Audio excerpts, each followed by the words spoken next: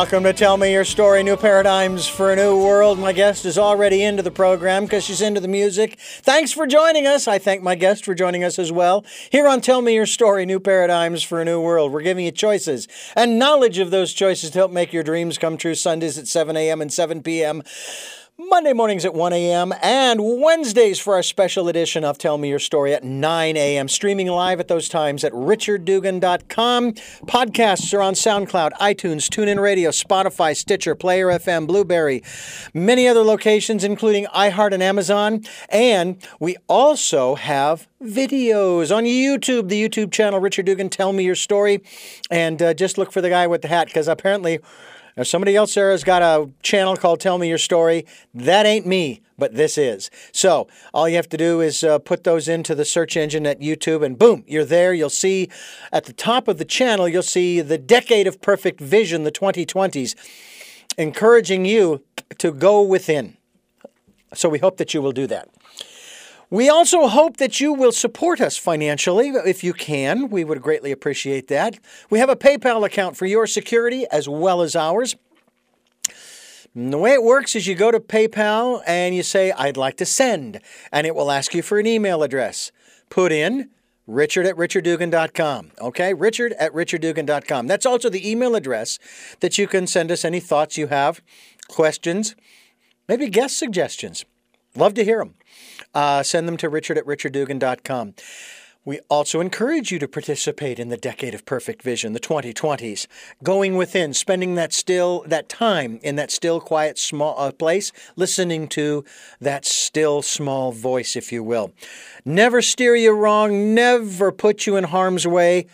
May challenge you. It's challenged me. I can tell you my friend has challenged me more times than I can count, but it was worth it. It was absolutely worth it. Pardon me.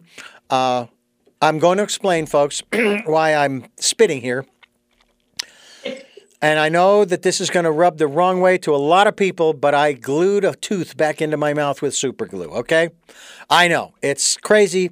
But my guest also does not know that I've been doing this for over 40 years, and in those 40-plus years, if somebody's been following my interviews over that time, they would be able to write my biography because I share an awful lot about my life and so forth. I violate my own HIPAA law by telling people about my medical conditions. So there you go. Speaking of my guest is Catherine Hudson. She's here to talk to us about I don't know, maybe I could have her send me a tooth-shaped crystal and I could shove that in my mouth. I don't know. Catherine, thank you for joining me here. Oh, Richard, so thank you so much for having me. I'm sorry, but the thought of shoving a crystal into sensitive gums. Yeah, happy to be here. Thanks for having me. You're very welcome, and I've just opened up a new realm for you, dentistry, but we'll go into that later. You are coming to us all the way. Boy, this interview has started out so well. Kind of like on a roller coaster, and I worked my way up, and then it just went, but it's going to go back up again. Absolutely. Because I'm going to ask you about crystals, because you have written a book about crystals. And I'm very excited about that because it has to do with discovering your crystal family. The title of the book, Discover Your Crystal Family. That is the title.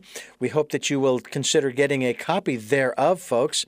And let's see here. I'm missing something. Where did it go? It was just here a moment. There it is.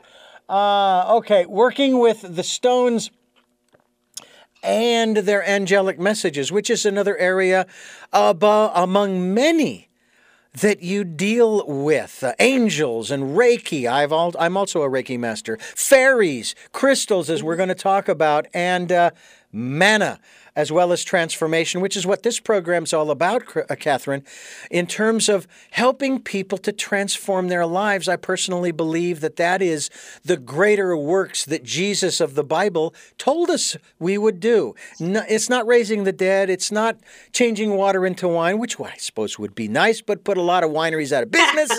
Although there's not a lot of water here in California, so not a lot of business would be hurt. Time to change the wine back. Change the wine back to water. Now, there's a good trick. Or even doing miracles of healing. Great miracles, no criticism thereof. But I think that when we transform our lives, that's when we heal. That's when we are able to see things in a different light, a different perspective, a more holistic, I suppose, a broader perspective. We talk about the circle, and we want to stand on different points on that circle. There's an event going on inside that circle. And we want people to see that event from as many perspectives as possible, especially those events in their own lives, specifically in their own lives. So first of all, let's talk about crystals. Obviously, many people are quite familiar with all of the various names. Amethyst, one of the most beautiful colored stones or crystals. But let's talk about your introduction to them. How did you come to this place where you say, this is fascinating to me, I want to research it, I want to do something with it, this is going to be my vocation, if you will. And then again, I know listing those other things on your website, you've got those too, but this can be a big one because you can have them all over your home, in your yard, carry them with you, et cetera, et cetera. Mm-hmm. That's exactly right, Richard, and thanks so much for the introduction. When you're talking about transformation, really everything that I do, just like everything you do, is about transformation. And I wouldn't talk about any of it if it weren't the result of my own transformation. So the reason that crystals are so important, and specifically amethyst, so that's a wonderful wink, wink, nudge, nudge from above that you had mentioned, amethyst, is I was working, I was over 20 years on Wall Street. I was miserable. I was absolutely in a world that was not meant for me, doing my best to fake it. And of course, that doesn't make for happiness in life. And I'm Irish. I think we talked about that a little bit. So, there's always a good session going on in a pub someplace. And one day I was in the bank and completely hungover, I gotta say. It's a long time ago, but it had been a very late night, lots of music, lots of drinking, and I was trying really not to dodge clients. I didn't really want to see clients that day. I wasn't really informed for it. And then a woman comes into the bank right across the street from Grand Central Station in the middle of Manhattan, and she looks like she's heading for the more serious bankers there at the back who would do business transactions or open, IRAs and this kind of thing. And so I see that she's coming to do something more serious, and it's between me and two other bankers. They were free.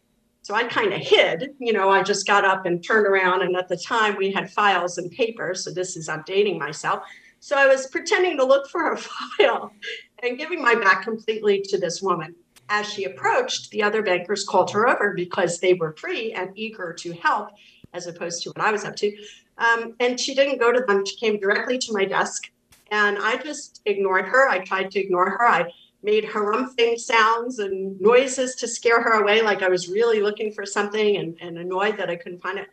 And the woman sat down at my desk to wait. And I'm from the Bronx originally, and if somebody affirms themselves in that way, stands up for themselves in that way, she was not having it. She was going to wait for me. With all due respect, I had to turn around. I wasn't happy about it, even though I knew that it must be done. So I got up and I turned around and I extended my hand to this woman. Hi, I'm Catherine Hudson. Welcome to the bank. How can I help you? And the woman didn't take my hand. And she said, no, I'm here to help you. And she put in my hand an amethyst crystal. 2 seconds.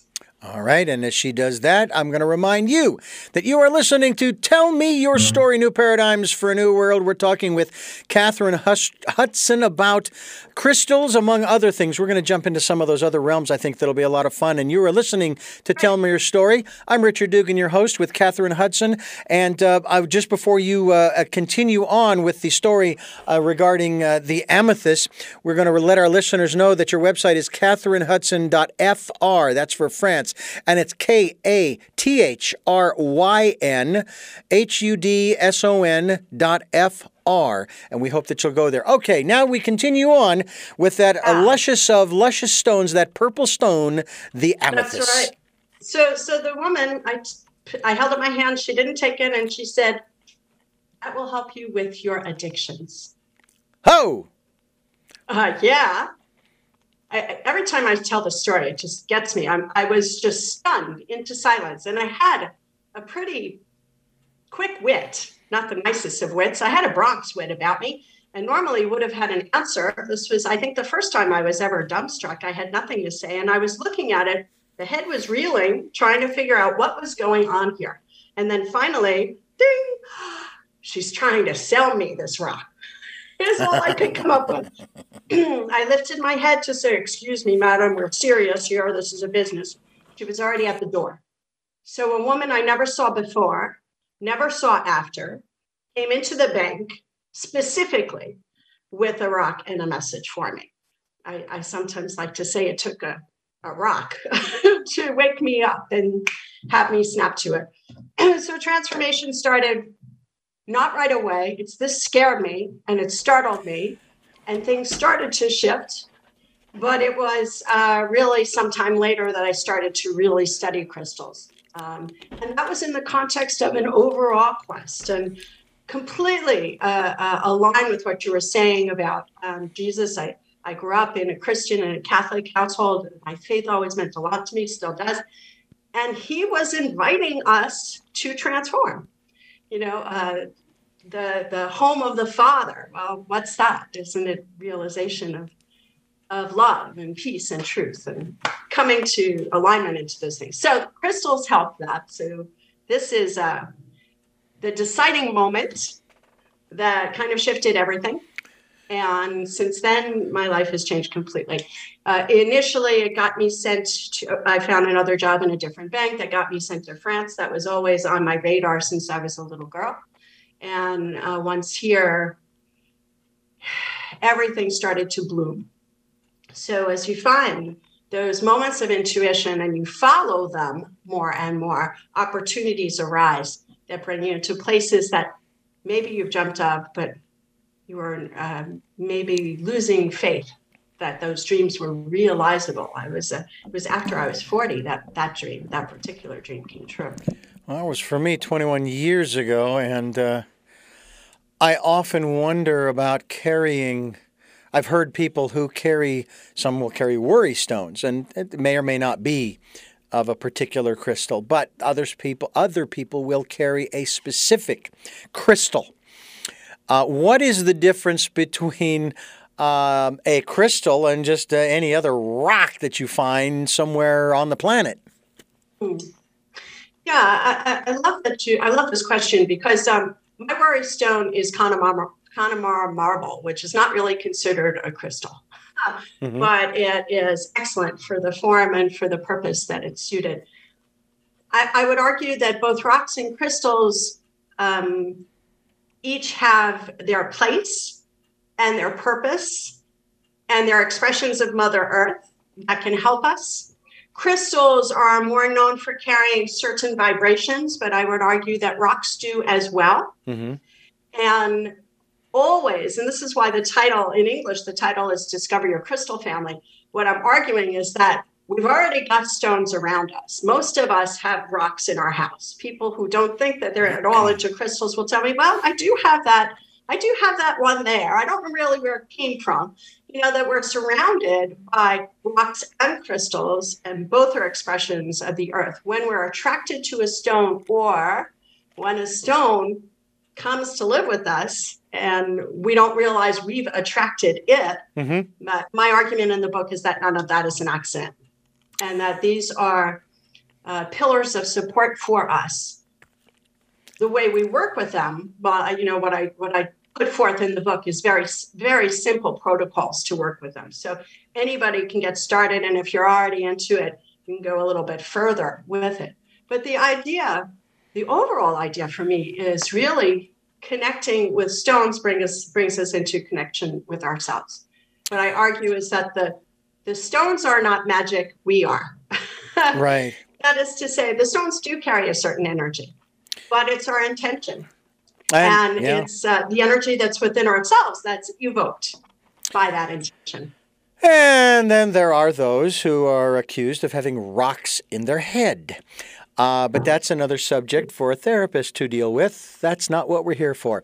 I couldn't help but bring that up. No, I gotcha. Catherine Hudson's my guest here on the program. We're talking about crystals, among other things.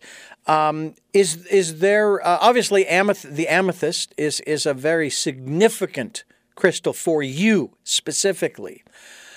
But how do I find out what crystal, stone, if you will? I don't know whether I should use the word stone or stick with the word crystal.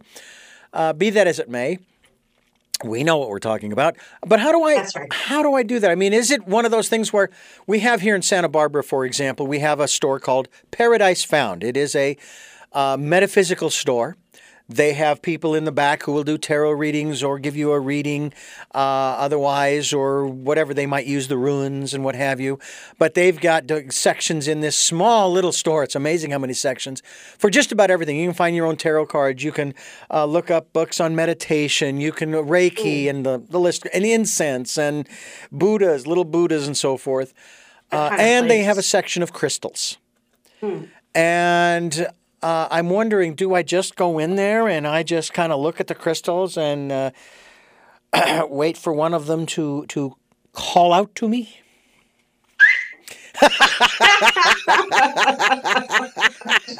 Par for the course for this interview, let me tell you, folks. Tell me, please. They whistle. They whistle at you. I like it. No, it's an excellent question, because so often, especially at the outset, if we're just curious about rocks, about crystals, and stones is fine. They're all stones. They're all rocks, even crystals. They have specific structures to them, which make them crystalline in structure, but they're all still rocks. Effectively, we can go into these stores and ask the professional who works there, who sometimes in a place like that, I imagine the professionals are very professional and know what they're talking about. In other stores, they might have good hearts, but maybe less information. The thing at the end is to know that the response of the professional is going to be from the energetic perspective of the professional. It's the reason why you can have 5 books on crystals, including my own, 5 books on crystals that are going to say 5 different things about a particular stone. It's because our energetic field interacts with a different stone differently than somebody else's energetic field would. For example, if you and I met Bob, and after Bob walked away, I said, gee, Bob's a great guy, isn't he? And you kind of go, really?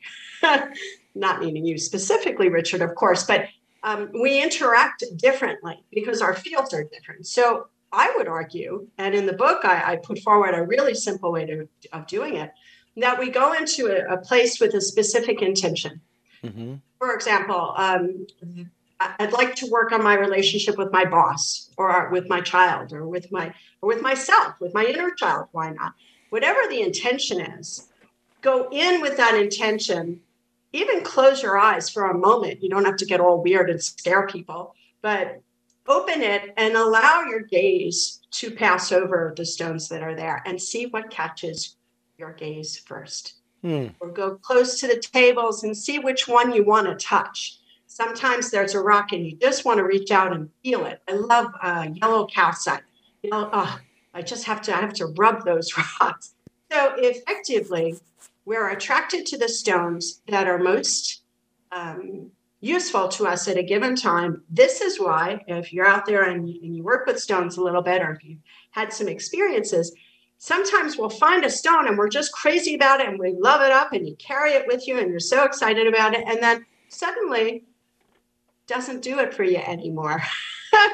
And we move on to the next stone. Now, this is not because we're fickle. It is because the energy of that stone, that emanation, we've already integrated our own expression of that energy. So we don't need that stone to help us anymore.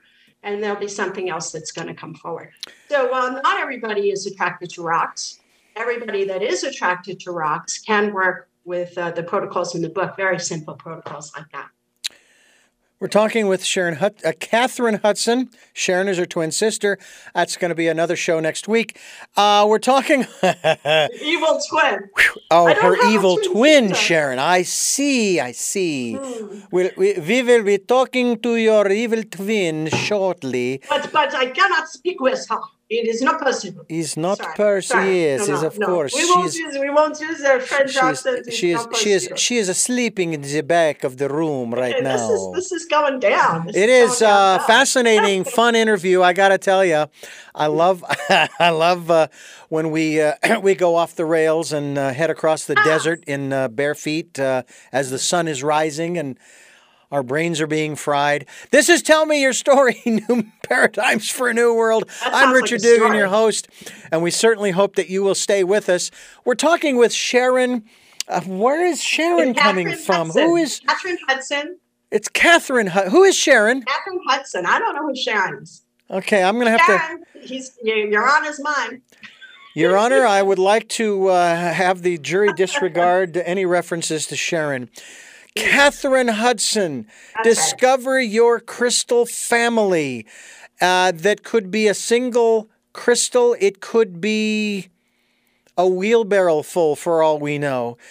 There's also a technique. Talk to us a little bit about this if you can, where people actually go to practitioners who will have them lay out on, let's say, a massage table, and they will lay certain crystals all up and down the body. It won't be an amethyst all over. It will be different stones for different purposes. What are the most common stones used in this kind of practice? And if you can, define their... I guess the right word would be what their function is when used as a placement on the particular parts of the body. Maybe we start with amethyst, since it starts with an A. Absolutely. So, and this is actually in the book, a very simple layout that can be put on our own body or can be put on somebody else's if somebody's willing to be a guinea pig for us. Or we can draw the form of our body and put the stones on a paper if we're not able to stay laying down for the whole time. Often in such layouts, and certainly in the one in my book, the stone will correspond to a particular chakra. So a particular functionality of the energetic body that's connected to our physical experience of that particular aspect in life. So you mentioned amethyst. Amethyst in my layout, we would be placing it at the third eye because amethyst allows us to both free addictions, and addictions are any habits that blur or pull us away from our alignment with the highest. So addictions are not just the ones that are typically known. Any habit that is detrimental to our alignment with the highest. So it's our highest perspective. So the amethyst could be placed here, maybe a quartz crystal at the crown for opening up and aligning very directly with source, with the expression of source that would be our soul. We could come down and use maybe a blue chalcedony at the level of the throat for opening up the seat of communication in a very soft, non-violent way. We can use a green fluoride at the heart chakra, opening up heart without limit, in a no expectations kind of way. We can use a yellow calcite at the plexus, our solar plexus, the seat of our power.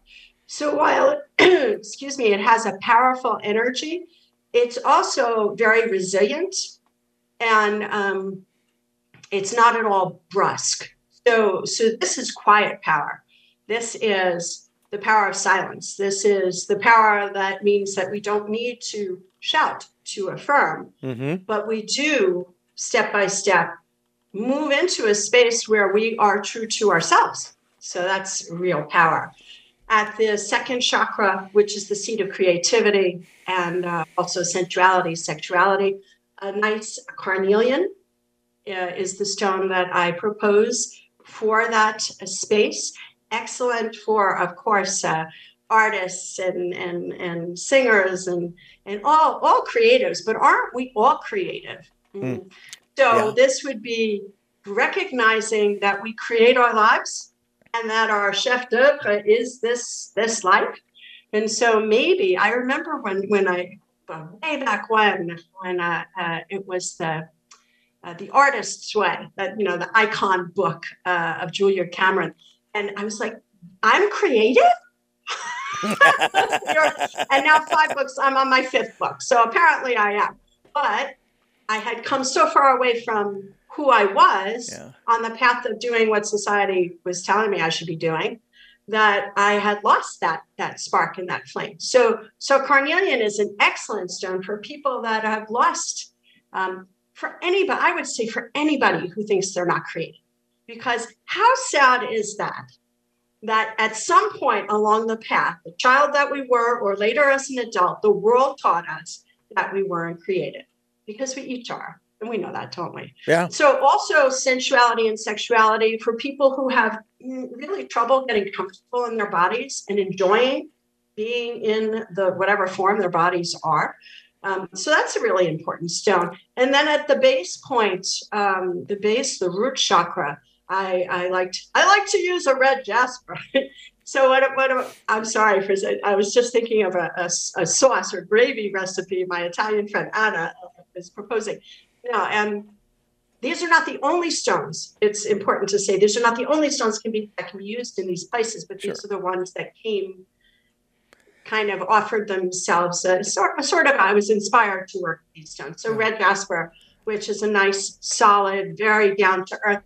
For people there are a lot of folks who maybe have a facility to be floating with the angels and getting things done day to day is a little difficult. The red jasper is an excellent stone. I call them in the book the 7, and the 7 actually deliver messages in the book. So, yeah, excellent question. Thank you. Well, I will tell you, too, that crystals obviously do have power. You don't have to go back that far.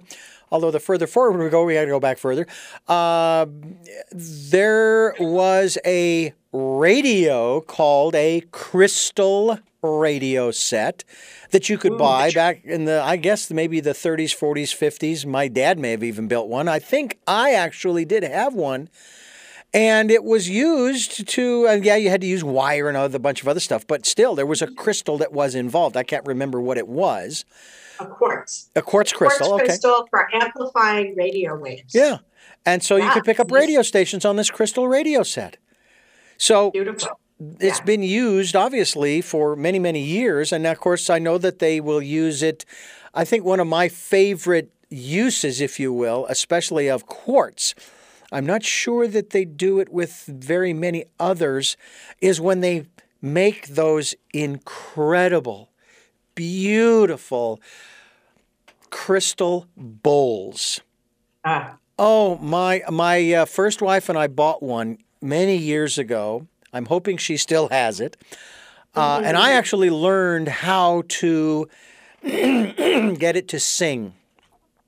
Yes. And not just by whacking it on the side either, by taking that piece of wood, that wood thing, majiggy, a wood stick, I'm sure there's a name for it, and going around it and holding it gently against the outer edge where it's rough, that it allows the tone to begin to build and build and build until it will resonate. In many cases, it'll resonate in your head first, but it certainly can in your body. And I can only imagine what it would be like to be in a room where you had remember I mentioned the idea of the circle?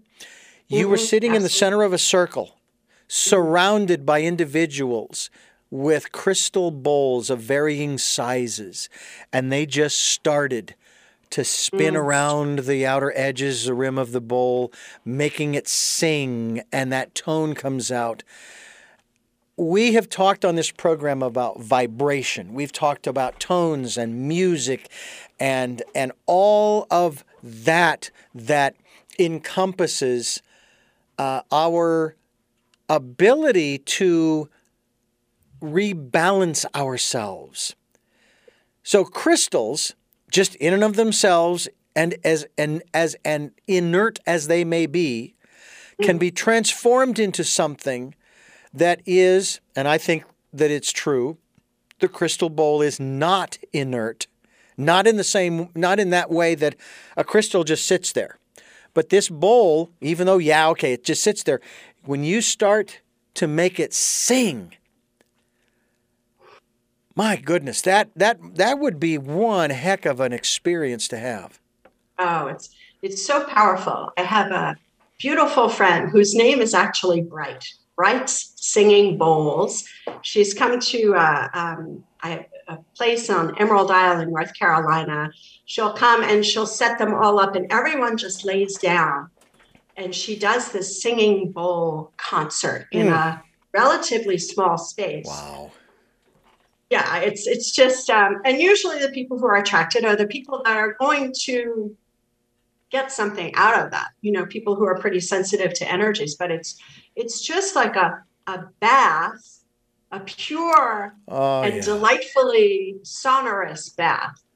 So thank you to Bright out there. I'll have to tell her that I mentioned her here. But there are a lot of people doing these singing bowl concerts. I have to tell you, I'm laughing because it's my ex who gave me a singing bowl, and I think he's got it.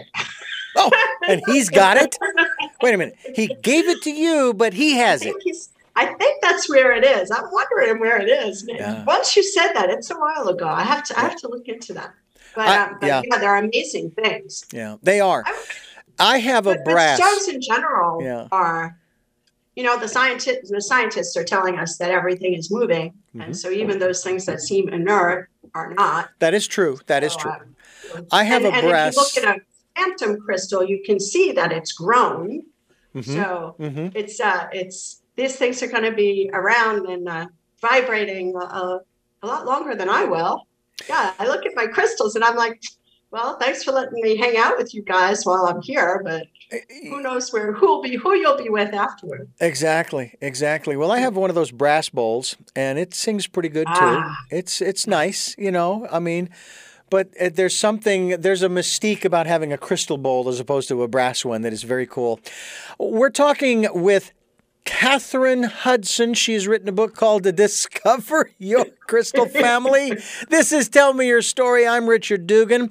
We're going to dive into another area that you are in, and you talk about it. You talk about it in your on your website in particular, which somehow I have. There it is. I want to talk now, because you've several different realms here. We could certainly talk about life goals, and Reiki and fairies, which being Irish myself and having been to Ireland twice and really very intrigued by the land, by the people. And when I was at Bridget's Well in Kildare in Ireland, I took a picture of the well. Okay? And that's correct. It looks to some people like leaves. It's a fairy. I have that picture.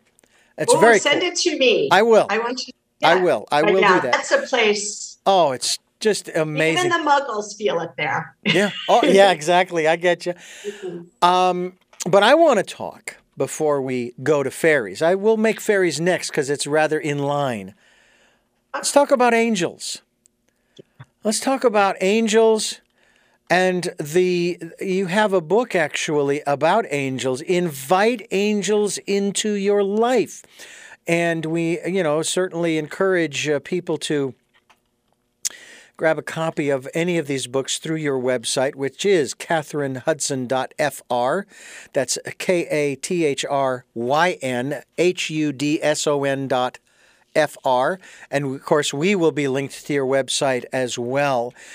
What is the significance, the importance, the relevance of angels in our lives? What a great question. So Inner Traditions has brought out 2 of the 4 books that I currently have out already in French. The one that's out already is Inviting Angels into Your Life. And the second one, Discover Your Crystal Family, does mention the connection between crystals and angels in it. Because I guess it's just I can't go anywhere without talking about angels. The story about the amethyst in the bank, to my mind, the woman who came into the bank was an angel. So either she was one of my guardian angels who took form because they were tired of watching my back, tired of keeping me out of trouble, because an angel can't intervene due to free will. The angels can't intervene in our lives unless we are in a situation of mortal danger, and it's not our time to go. So I had put myself into some situations, let's say, with in my former lifetime. And so maybe they just got tired of watching my back, or maybe it was just time for me to wake up. But either that woman, who I would love to see if she actually ever reads my books, that would be so great if she ever would come out of the woodwork.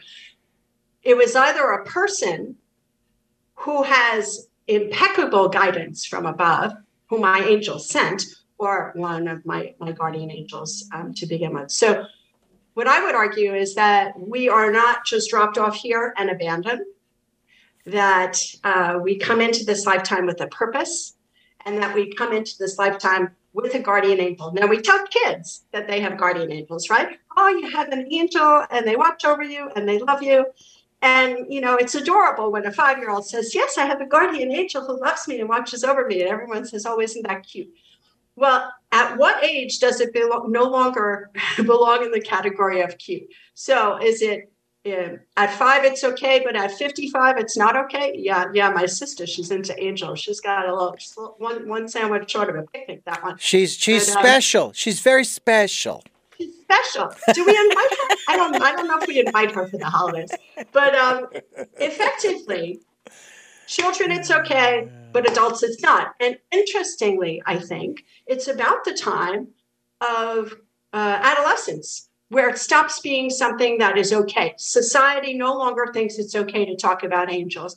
Even within religious cultures and families, about the time of when we're teenagers. Isn't it interesting that just about the time when we start to really need them, we're not supposed to turn to them anymore? Yeah. So I don't think there is any such thing as coincidences. The beautiful thing for me is that the experience with the crystal made me reopen doors I had firmly shut because I was too sensitive as a kid. And I started to receive anew guidance and messages. And in fact, I do 1 minute every day on Instagram. I do 1 minute in French and then 1 minute in English, messages from the angels for the day. It's too much fun not to. I get this guidance, so why not share it? So our angels, our guardian angels, are like teammates that we have. And the beautiful part of it is, we don't have to be angels ourselves to team up with them. Humans, our human foibles are fully accepted by them more than we accept ourselves. They accept us. And the beautiful thing is that we don't have to do it all ourselves. I don't know about you, but when I was a kid, I learned that if I wanted something, I was going to have to do it myself. There wasn't going to be a whole lot of help around. And the truth is, there's a whole lot of help around. So all these years later, living a life where I love my work and I travel the world and I'm in Paris or I'm in New York or I'm on an island, I'm like, how did I get this life? I know how I got this life. I know exactly how I got this life. Yeah. So I figure share the good vibes through the books. And so the books have exercises in them. The books are for people just starting out or people that want to go deeper into connection. But it's so simple because once we ask, it comes flowing. They're just it's like every guardian angel is like this. We have to wait, free will. And they might send us signs or messages hoping we'll ask. And the moment we ask, yes, and everything starts flowing. And they want to help. They're dying to help. Yeah. Well, not literally. Right. They can't die. But yeah, they're just waiting to help. It's their role. It's their function. Yeah. But they can't intervene without our asking. So, I tell people who don't believe us, just ask and see what happens. Don't believe me. Just ask and see what happens. There's a TV program here in the States it's on Netflix, I believe it is. And the TV series is called Lucifer. Now, I'm now, a fan. I'm I love a Menadil. Now, yeah. Now, here's what's interesting about it. And of course, on this program, I am a self-declared metaphysician. I worked for 15 years at a Christian radio station. And I have often wondered about, and I have asked those questions that are of an heretical nature, i.e., we're going to brand the letter H on your forehead. You will be known as a heretic from this day forward, and you will be shamed. And I will go, no, I won't. I'm happy to wear the H. Please emblazon my forehead with the H. Because the answers that I received in those days didn't make a lot of sense to me. But that's it. Yeah. So when I'm watching this program, and they're certainly, and I know that those who are of a very particular philosophy are going to find it very, very offensive. They may even say blasphemous. And I'm going, well, first of all, it's just a TV show, okay? Just a TV show. But entertainment. It's entertainment. However, some interesting points are raised. God, being omnipotent, omniscient, and omnipresent, knows it all. And there is sort of a part of me as I watched this program that began to realize that just like Judas, Lucifer was set up. It was a hit job of sorts. It's like, what do you mean I can't have free will? What do you mean I can't do what I want to do? And so on and so forth. I sometimes think about that. And of course, this takes me to the whole Judgment Day thing, where if I'm standing before God and there is actually a Judgment Day, and again, I don't know if there is or isn't. There's a part of me that actually kind of hopes there is. I think judgment happens here. Yeah. I think lots of judgment every day happens here. After that, we're released. Yeah. Well, there's part of me that actually hopes that it does happen, because I would love to say to my Creator, whoever or whatever, okay, first of all, I've got 2 points to bring out. Number one is there's nothing I can do or say that's going to change your mind, because I'm already off of the earth, and that's the demarcation point, okay? So you're going to do with me, you're going to do with me whatever you're going to do, okay? So there is nothing I can say.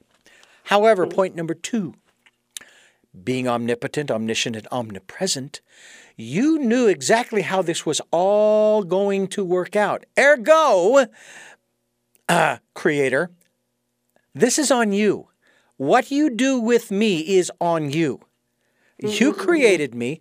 I did the best I could. I'm writing a song of. I'm writing a song. People will hear about it soon on this program. And the title of the song, at least presently, is "I'm a Good Man Doing the Best I Can." Well, I'm a good man. I did the best I could with what you gave me to work with. I don't believe in extortion, so okay, take me away. That's so. I have a feeling it's more like we get to the other side and we crawl up on the shore, and they run and say, "Here, come with us." I know it was tough for you down there. I think that there's a whole lot more love going on, and softness, and healing, and compassion, and peace. Yeah, I it's the end of the marathon. It's the when people carry you.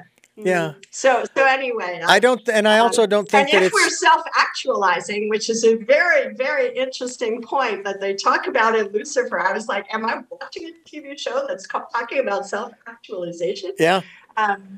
Effectively, if we're self-actualizing, then I just set myself up for a pretty sweet ride afterward, and you not so much. Yeah, exactly. Well, I'll tell you.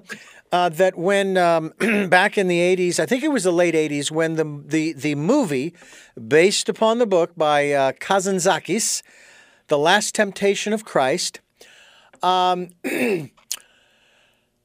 And there was all this brouhaha over the movie because of what was in the movie, but the movie hadn't even been finished yet, and people somehow managed to get a hold of a script that hadn't been finished yet, and blasphemy, blasphemy, blasphemy.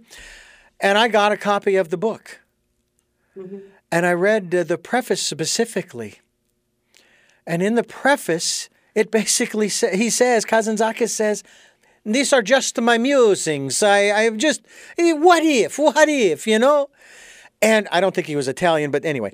No, but he does a good Italian voice. Well, thank you very much. But here's the thing. I went to see the movie. Yeah. Not a great movie. Okay. No, but obviously maybe it was because I have a mind that is maybe opened, and some people say a little too open, Richard. I didn't find anything wrong with it. I figured, this is fiction. This is just fiction. And I did, could have made a better movie. Not particularly good fiction. Yeah, it could have been good fiction, but it really, the movie wasn't. And I think about when people criticize things like this, it's like, what is it that you're so afraid of? I mean, do you really believe that people are... And then I loved another gal I had on this program who wrote a book about the first, not just woman pope, Black woman pope. I loved talking with this author about the story and how, my gosh, would that not be fabulous? I would love to see that. That would be fabulous. I would go to Rome for that. I would stow away. Absolutely. and deal with the consequences later. Damn the torpedoes. It's like there's so many possibilities to life.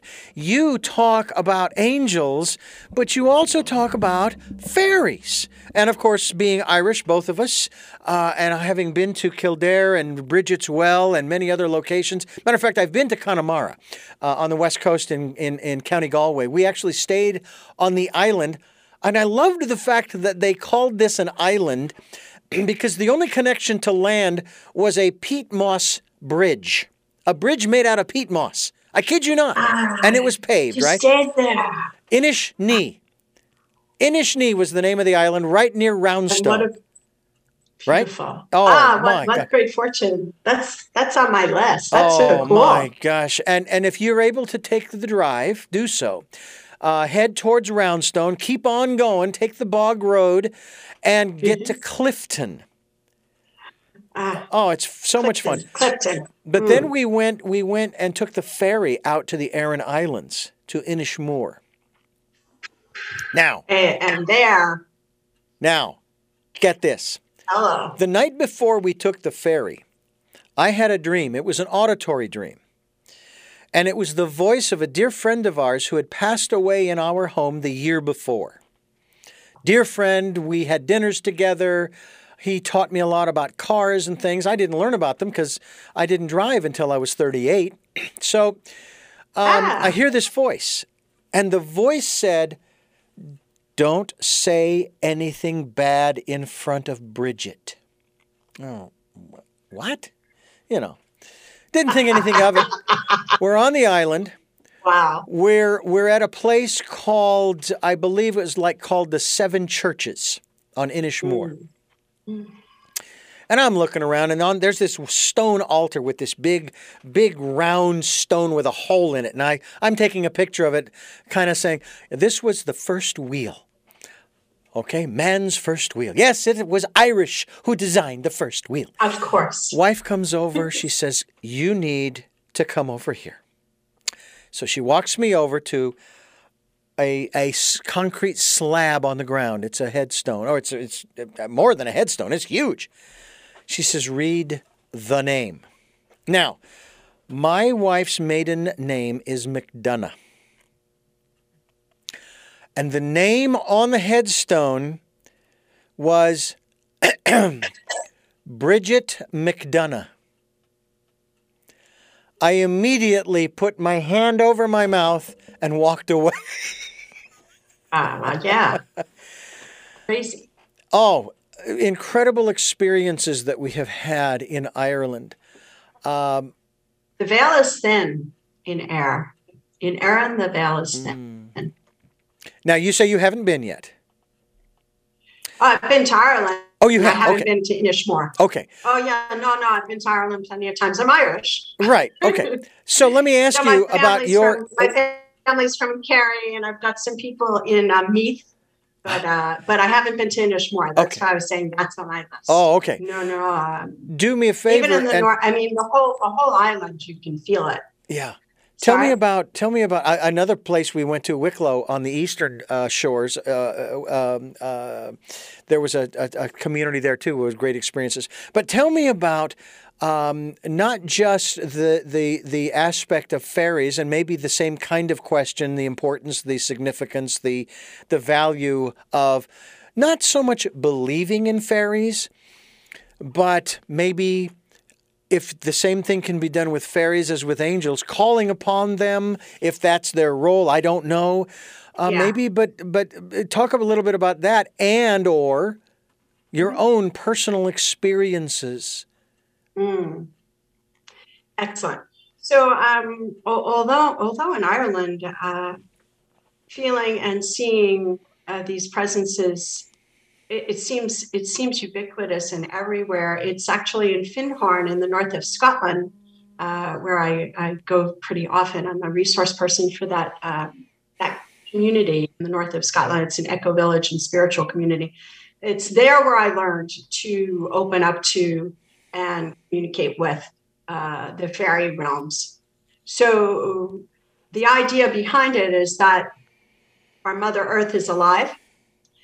As through her stones, every plant, every tree, every blade of grass, every flower, every babbling brook, everything has life. And there are devas and fairies and sylphs, and this whole planet is not simply populated by humans, but that there are the fairy folk that indeed live. And the idea is that at one time we were co-guardians on the planet, aware of each other's existence, not really mixing too much, but each with their own purposes. And then man turned his back on the role of co-guardian and started to exploit the planet. And at that time, the fairies rose in frequency so as to no longer be visible to almost everybody. And so they could continue to hold the position of guardian of the earth until man wakes up and turns back with love to our mother. And I believe it's the role of working with stones, and it's the role of working with fairy presence. As we turn to those, we are nourishing the wave that's bringing humanity back into consciousness, back into harmony with the earth. So while I would say I wouldn't personally ask a fairy for help for my relationship, for example, I would absolutely address them with great respect and deference, of course, and playfulness with regard to what should I plant and where? And that's what they do in Findhorn. They actually collaborate with the invisible realms to determine what to plant and where and how and what seasons, and it works beautifully. Findhorn became known, I think it was like the 60s or the 70s, when they were producing huge vegetables out of very sandy terrain. And so it attracted international interest. And so that's when they kind of found their place on the map. But anybody out there will attribute it to this collaboration. And there, it's a matter of course to take a moment and to open up to the energies. And when you cultivate that habit, it's kind of like speaking in public. If you cultivate the habit, at some point it becomes natural and easy. If your heart is in it and you want to communicate, probably that desire is coming from a date that has already been fixed, maybe a soul contract in the offing. So the fairy realms are accessible to those who really want to be in communication. The more quiet and respectful and honoring we are of Mother Earth, the easier it is to be in communication. If ever I have a garden, I will definitely be calling on them to guide me in the maintenance. I've always lived in apartments ever since I was a kid in the Bronx, but at some point that will be the case. Yeah. Well, I have to tell you that I don't know as much about fairies as I'd like, but I'm slowly learning about their importance, their role in our lives. And what I find interesting is how individuals they sometimes dismiss the whole concept of angels and fairies and would you say, because I'm trying to get a definition here, would you say that angels and fairies are part of the quote unquote paranormal? Would that be accurate at all? Or is that something else? As a strict definition, para and normal, it's not considered normal. It's outside of the limits of what is considered normal in this world. But check out what's considered normal in this world. There you go. Anytime normal is brought up, I kind of shy away from the word in its entirety. But yeah, technically we could put them. I think anything that's not visible and tangible scares a lot of people, because we were brought up thinking it was drilled into us, at least I can say it was drilled into me, that if it's invisible, you're crazy, or it's, or it's evil, or, there's something wrong with you if you're hearing voices. But these are realms that are tangible for many. And for example, I was doing videos, and a friend of mine from the Bronx said, you know what, Kath, I looked at your video and I started to do the thing you were saying to do, and I did it, and I had to stop. It was scary. Wow. Because it actually is tangible. These connections can be very real. The angels are more than willing to make their presence known to us through signs, of course, but through their energetic presence. We can feel weights, we can feel pins and needles, we can feel what I like to call the whoosh, whoosh, energy flowing through rapidly. And with the fairy realms, those same impacts can be produced. The more sensitive we are, of course, the more likely we are to have those experiences. But there's also it's kind of like the idea of a unicorn. What they say about a unicorn is unicorns only show themselves in fairy tales, let's call it that. Unicorns show themselves to people with a pure heart. So if we are going out to catch fairies, to put them on Instagram, well, that's not the person that's going to have the experience. They're quite smart. And so, the relationship has to be one of respect and a true desire to bridge the gap between humanity and our role of guardian to benefit from those experiences. But you've been to Bridge as well, and you've been to Ireland, you've been to these places, that it's in the air. Yeah. Yeah. And I love when you see like a farmer, Brasco farmer, and he's like, oh yeah, I don't plant anything over there. That's for the fairies. I mean, they know it. Yeah. And it's not considered at all, weird for them. For them, that's normal. They never lost the connection with the earth. Yeah. In the areas that haven't lost the connection with the earth, there's this respect and this recognition that they have their place and we have ours, and it's the old ways. There's also a structure, if you will, of a natural structure, maybe sometimes it's planted this way, called a fairy circle. And usually it's a circular pattern of trees. And I started thinking about that in terms of where we live, where our home is situated, because we've often felt like we live in a protective bubble up on the hill above Santa Barbara.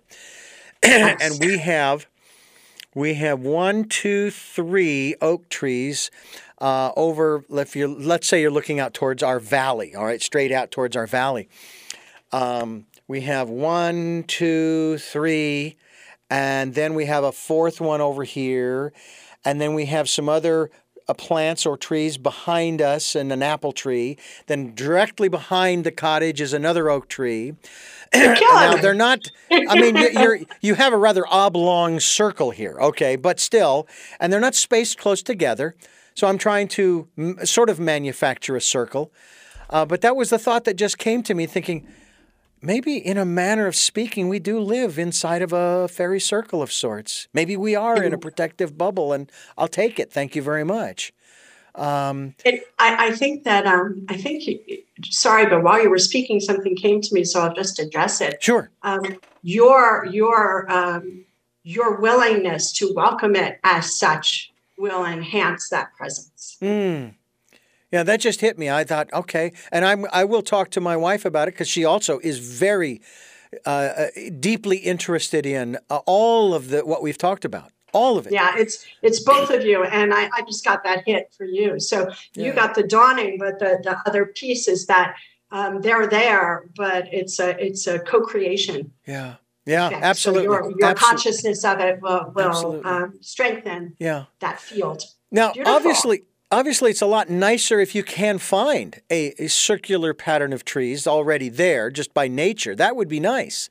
But again, I don't think there's any problem if we go ahead and sort of manufacture it, because it's still part of nature. It's a beautiful thing. And so that takes me to the next level of what I want to talk about with you, and something that you've created that we will talk about here in just a moment, and that is a game you have created called the Transformation Game. I didn't create it. You did not. Well, it's all right. It's on your website. Yes, the Transformation Game is wild. I would love to talk about that. Let's talk about that as we continue. We're talking again with Catherine Hudson on Tell Me Your Story. CatherineHudson.fr is the website. We will be linked to her website, and we hope that you'll go there. And you are listening to Tell Me Your Story.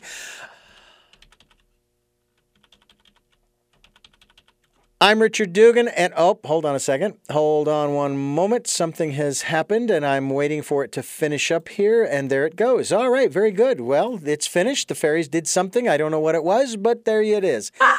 We're talking with Catherine Hudson, and we're talking about the work that she does in regards to angels and fairies. She's also a Reiki master, and she's written a number of books and deals with crystals, and that's another saying we could use. How's the phrase go? One who lives in a glass house should not throw crystals. But I would think that if you have crystals in your house, you ain't going to be throwing them anyway. You're going to be keeping them right where they are. Talk to us about this game that you didn't create. I did not create. But it's on your website, and you say it's a crazy, wild game. Tell us about this the game of transformation. The transformation game.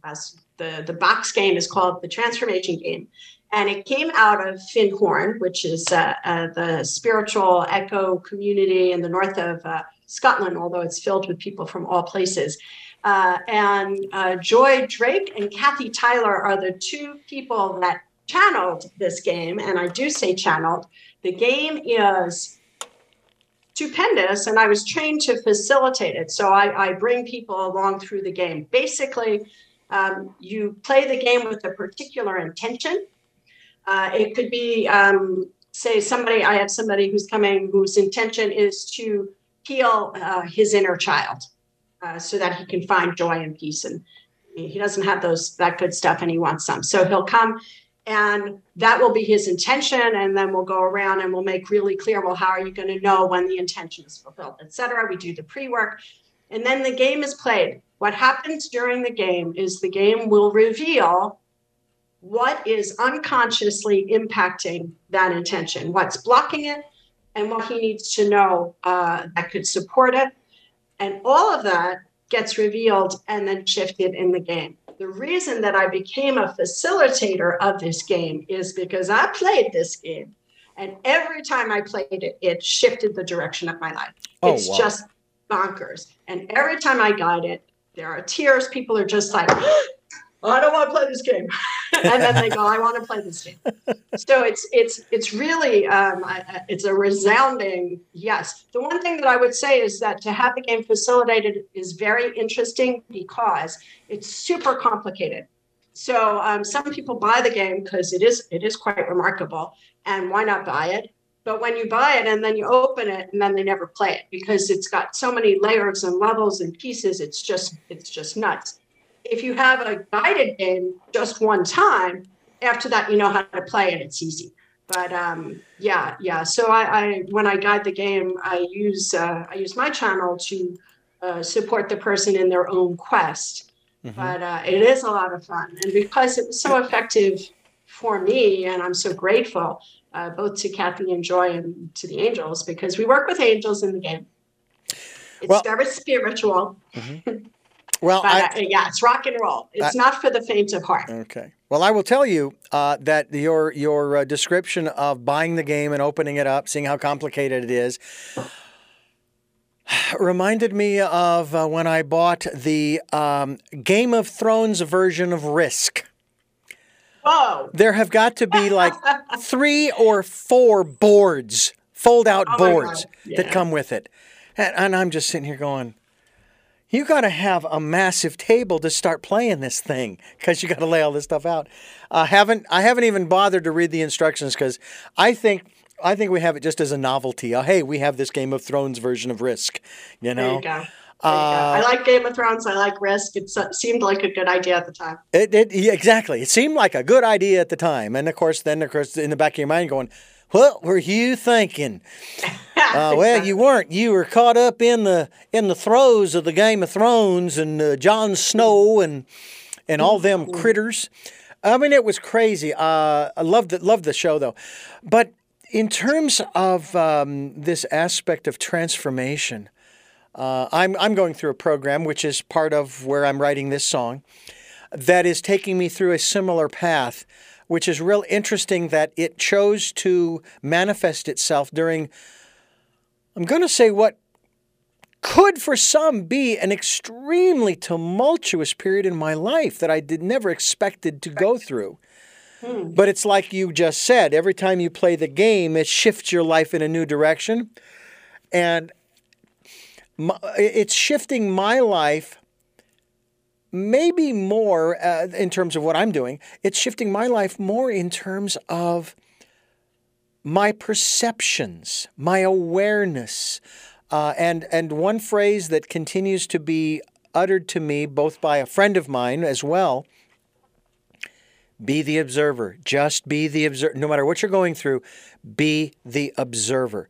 And boy, that is a tough one because most of the time, we take it personally, don't we? Oh my goodness. Isn't that like the best advice? It's not personal. I always tell myself, in French, the expression is, these are not your onions. It's mind your own business, basically. Yeah. And I'm always like, Kath, mind your own business. Mind my own business with regard to whatever's going on there. Mm-hmm, mm-hmm. But also what's going on in here, just to watch, even my reaction. Oh, yeah, I can see that one, that arrow hit its mark. Yeah. And then to take it out gently and heal it myself instead of throwing it back. Yeah. Sometimes we have that knee-jerk reaction to throw it back. And I think the other thing too is, and I've been through a number of personal growth programs from the 80s and in the 90s. And one of them was called LifeSpring, an outgrowth of EST from the 70s. I was glad I went through it. No, LifeSpring was not a cult. I didn't find it so. People loved it. They were part of it. They kept going, and it was great. And I went through the 3 levels. I learned a lot about myself. I still remember, and I don't know, and this is interesting. I've been doing this program for over 14 years, interviewing for over 40, and I'm going to have to say that from the very beginning, even though the first interview I ever did, I wrote down all the questions. The universe has always asked the questions. I've always been along for the ride, even more so today than ever. But one of the things that I have found so fascinating about this process of growth, when I was going through LifeSpring, this image came up in my mind. They would give us nicknames when we first started, within that first evening, and it was a 5-night intensive, three nights and 2 days, Wednesday, Thursday, Friday, and all day Saturday, Sunday. And believe it or not, my nickname, are you ready for this? Okay, and we have mentioned his name at least once on this program. Prince of Darkness. Lucifer. Well, it wasn't Lucifer. They called me Prince of Darkness. No, they weren't saying I they was. called you the Prince of Darkness. I wasn't Satan. Oh no, Lucifer was the Prince of Darkness, but I was referred to as the Prince of Darkness because you got the whole title. My demeanor. Yeah, exactly. My demeanor apparently, as I was coming into the program, was rather hiding and lurking and that kind of stuff. And then we were asked to, at the end of the program, once we had completed the coursework on the Sunday afternoon, we were asked to give ourselves or describe ourselves after having gone through the program. That would then cast off that nickname we were given at the beginning. And I still remember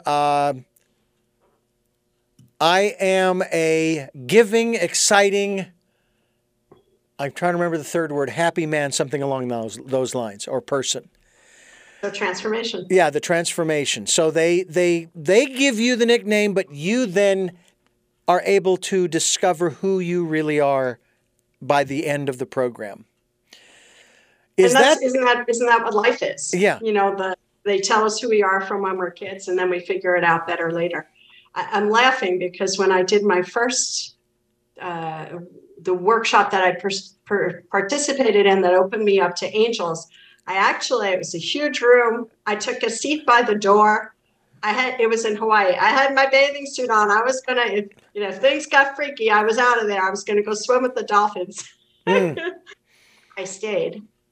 And transformation. Yeah. So, wow. Thank you. Prince of Darkness to happy, excited, and good man, open. Giving, loving, I think it was giving, loving, caring man or something along those lines. And you brought to, you said, in that one experience you had, your bathing suit, I'm going to go swim with the dolphins because of your perceptions. I had this, they were going to play a game. Now, I had been through the program before, so now I was auditing. So I played the game before. And I was going to wear something that was going to get their minds to think about sort of the answer to the game that we were playing. So I at that time I was wearing sweatsuits, fleece sweatpants and sweatshirt, right? Yeah. And I had different colors, gray and black and red of all things, right? We aren't the only one. I know. At the time. And it was the 90s, and it was okay. I wore a pair of red sweatpants and a red sweatshirt. I'm going to get these people to focus when we start playing the game. I'm your answer. This color is your answer, okay? This color is your answer. I had misunderstood when I played the game the first time. That wasn't the answer. That was what would send you into catastrophe. Oh, no. Yeah. So it's very important to, if you're able to learn the rules. Well, that's the funny thing about life. There are no rules until you start living it, and you kind of figure them out as you go along. Although there will be those who will pick up a book and say, "Here, the rules are right here, boy." What do you say in that regard to discovering, if we want to use the word, the rules or how to play the game of life? I love, this is why the title of this book is Discovering Your Crystal Family, and the next book that's coming out next year is Discovering Your Soul Purpose. Discover, is it discover or is it uncover? Is it already within us and it's waiting for us to uncover it? Has it just been covered over by everything that we've learned from a world that's kind of confused? So to me, it's life is, especially a path of transformation, is a process of taking these covers that have covered our light off one at a time. And as we get further and further enlightened, we just become more of ourselves, more of the truth of who we are, more comfortable in our skin, more capable of love, more relaxed, having more fun. I think that they attribute the quote to the Dalai Lama that the measure of success is how much fun we're having. I don't know if he said it, but I like to think he did. It seems like a joy meter is a good indicator of where we are. Certainly from the world's perspective, I'm less successful now because you're always banker doing this and that all over the world. I was miserable. I wasn't very happy. Put it that way. Miserable, maybe extreme. Well, I was hiding misery. Yeah. And so the idea of this movement is really one that's uncovering or discovering, but uncovering what's already there. Yeah. So transforming the hiding, the timid, the waiting by the door. Do I stay or do I get out of here? And then sticking around and being that good and loving and caring person that we all want to be anyway, that we came into the game wanting to be. You come into life as a kid, I'm here, I'm ready to love you. And then it's like, oh shit. Take that step back and protect. So that's how I would answer the question, discover or uncover. Well, Karen, I want to talk a little bit more about this aspect. I want to touch upon this. In just the last few weeks as of this program, I have come to the realization through a challenge that was given to me. Someone said to me, well, what about all of the mistakes that you have made? Now, I don't know if this was the voice inside of me speaking or I was channeling something, but my response was, I haven't made any mistakes in my life. What I have had are experiences that I have learned from. That's what I have had. I haven't made mistakes. And some would say, well, wait a minute, Richard, hold on a second. You mean you've never sinned? You don't have original sin? I said, well, according to the Bible, the sins of the father are passed down to the sons to 7 generations. End of a curse, if you will, or sin. All right, that was done a long, long time ago. If you choose to incorporate that in there, we're here to learn. That's why we go to school, to learn. And that's what life is all about. I mean, I'm a huge proponent, both of formal and informal education, because that's how we find out about the choices. We talk about choices and knowledge of those choices to help make people's dreams come true. So let's talk about how we can incorporate what we've talked about here on the program into understanding that this isn't about judgment. This is about learning. Yeah, the movement of releasing judgment of others sometimes is almost easier than releasing the judgment that we're holding against ourselves. So often that inner voice, that inner critic, that, if we listen to it, damn, we're saying things to ourselves we wouldn't even say to an enemy. And that monologue that's going on isn't even truly our own voice. It's an echo of past voices that have accumulated and permeated, and we've absorbed and adopted these negative attitudes to ourselves. So I'm completely with you. Every single thing, every turn that we consider a wrong turn serves in the end. Everything that has happened to us has happened for a reason. My mom was right. I don't know if she even knew how right she was. But this idea of looking at it as a game can help to not carry the past on our shoulders as we advance into the future. So the only way to move forward freely is to let the past go, knowing that anything that happened brought us here and brought us to whatever realizations we've been lucky enough to have at this point. To be kind to oneself and to perhaps, crazy, even find the possibility of loving oneself, having compassion. So that doesn't mean we don't make mistakes or sins or whatever it is. It's not, my gesture is this, that's adorable. We're not going to do that again. Yeah. So that there's not this fear of punishment, internal war raging, but rather we become the person that we were waiting for. Yeah. The person who is going to have our back no matter what. So that that part of us that is tender and loving and would like to shine can relax and do so. That we don't have to be defended, because now there is somebody who's got our back, and that somebody is perfect because that somebody is us. I want to throw one more dimension. Excellent. Forgiveness. Oh, yeah. I have a whole chapter of it on it in one of my books. It's so important. Speak. Tell me your thoughts. Well, I think that we have to learn not just to forgive others, but also to forgive self. Yeah. And if it's a learning experience, okay, or even if it is, we're not going to do it again, A bird can't fly with mud on its wings. Yeah, lighten up on yourself, Absolutely. I often tell people that I train, you're going to make mistakes, if you will, I'll use the word, in this job, okay? I'm going to train you how I would do it, and then I'm going to let you do it your way as long as you get the result that we want, okay? I don't care if you do it standing on your head. I don't care if the building is on fire and you're still doing it, and nobody knows about it but you, and then the fire gets put out and everybody's safe and everything's okay. Doesn't matter.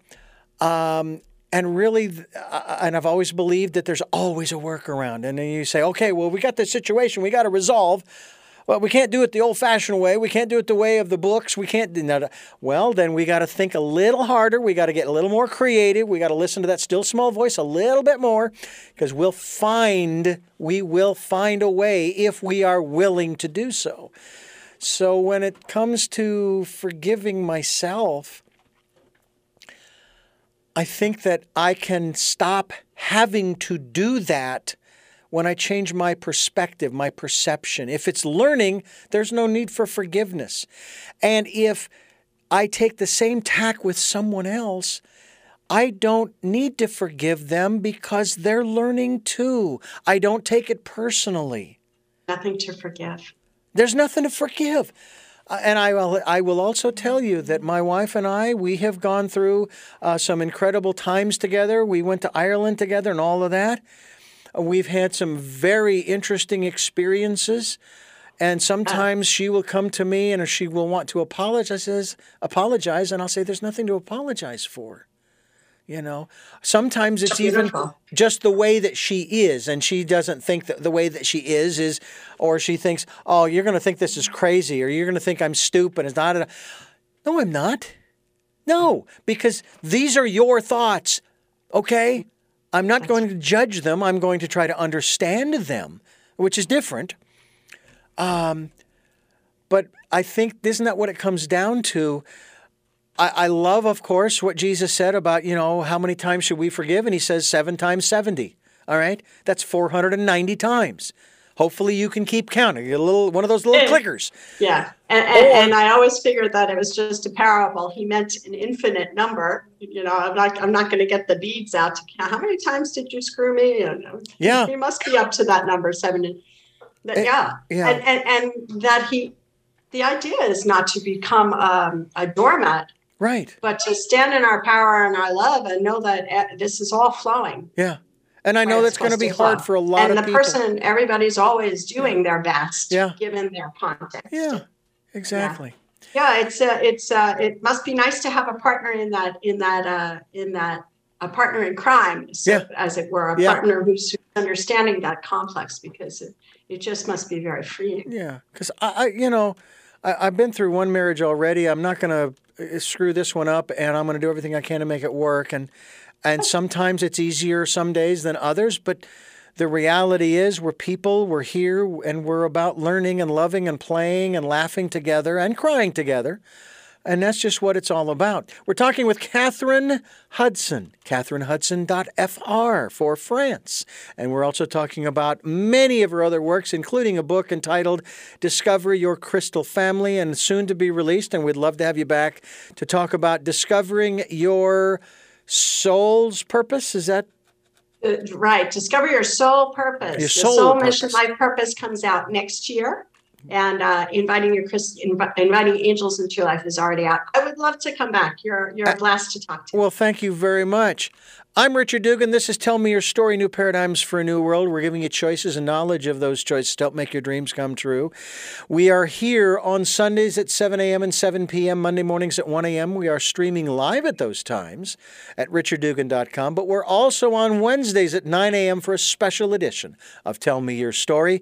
And we also are on podcasts all over the internet, including SoundCloud, iTunes, TuneIn Radio, Spotify, Stitcher, Player FM, Blueberry, iHeartRadio, Amazon, and a bunch of other places. And we're on YouTube where you can watch these interviews. I hope you will. And I hope you subscribe one way or the other to them. Tell Me Your Story and Richard Dugan at YouTube where you can watch these interviews. And we hope that you'll support us financially through PayPal, which is there for your security as well as ours. Just put in my email address, richard@richarddugan.com, and send on whatever you can afford. We'll take energetic support. Hey, I'll take angelic and fairy support as well. It's all good. It's all good. And also participate in the Decade of Perfect Vision, where we ask you to go within, spend quiet time with that still small voice, listen, follow, be inspired, encouraged, supported, educated, enlightened. We hope that you'll do that. I have 3 final questions I ask all of my guests, and you may have answered them during the program, but I like to ask them directly. Okay. Number 1, or behind door number 1. Oh, I like that. Thank you. You have no clue, folks, if you're listening to the podcast or the radio broadcast, what she just did, but so you'll have to go to the YouTube. Who is Catherine Hudson? Well, on my Instagram daily angel messages, I call myself the Bronx Chick in Paris, and it kind of sums it all up. Coming from those beginnings with a dream, always being drawn to light, to what is spiritual. I took a more worldly route, but when I accepted to transform, found myself living the life of my dreams in Paris. So I am an international writer, speaker, teacher on all things spiritual. And sometimes I get to do wonderful things like this. That's what I do. And who I am, hopefully, is more and more a loving person every day. Number 2, what is it that you hope to? What is it that you hope? Hey, it's okay. It's fine. I love it. What is it that you hope to or want to achieve through the work that you're doing now? I'd like to be like that woman who came into the bank and gave me the stone that kicked off my transformation. And finally, what is, I was waiting, that's why I paused before the last one. What is your life's purpose? My life's purpose is basically the prayer of St. Francis of Assisi. To bring light into darkness, to bring light into my darkness, to bring love into despair, and to shine that light within so that it spills out. Well, Catherine, again, I thank you so much for joining us and giving us so much time. 90 minutes. We've been talking. Oh, wow. Didn't even see it go by. It flies by. It's very late here. When it's past my bedtime. Yeah. Oh. Well, we'll let you get to bed. But I thank you again for joining us, and we will stay in touch. And we will also be linked to your website, catherinehudson.fr, and look forward to seeing you back here in the States sometime soon. Oh, yeah. I'm looking forward to getting back to the States. Thanks so much, Richard. I'm delighted, and I'm looking forward to sharing this link, the YouTube link, on my Facebook and Insta and everywhere. So And we will see each other again. I look forward to it. Now. And we will be sending you those links as well shortly. Wonderful. And I want to thank you for listening to and watching Tell Me Your Story. New paradigms for a new world, as we're giving you choices and knowledge of those choices to help make your dreams come true. And until our next broadcast, podcast, videocast, love to Lal.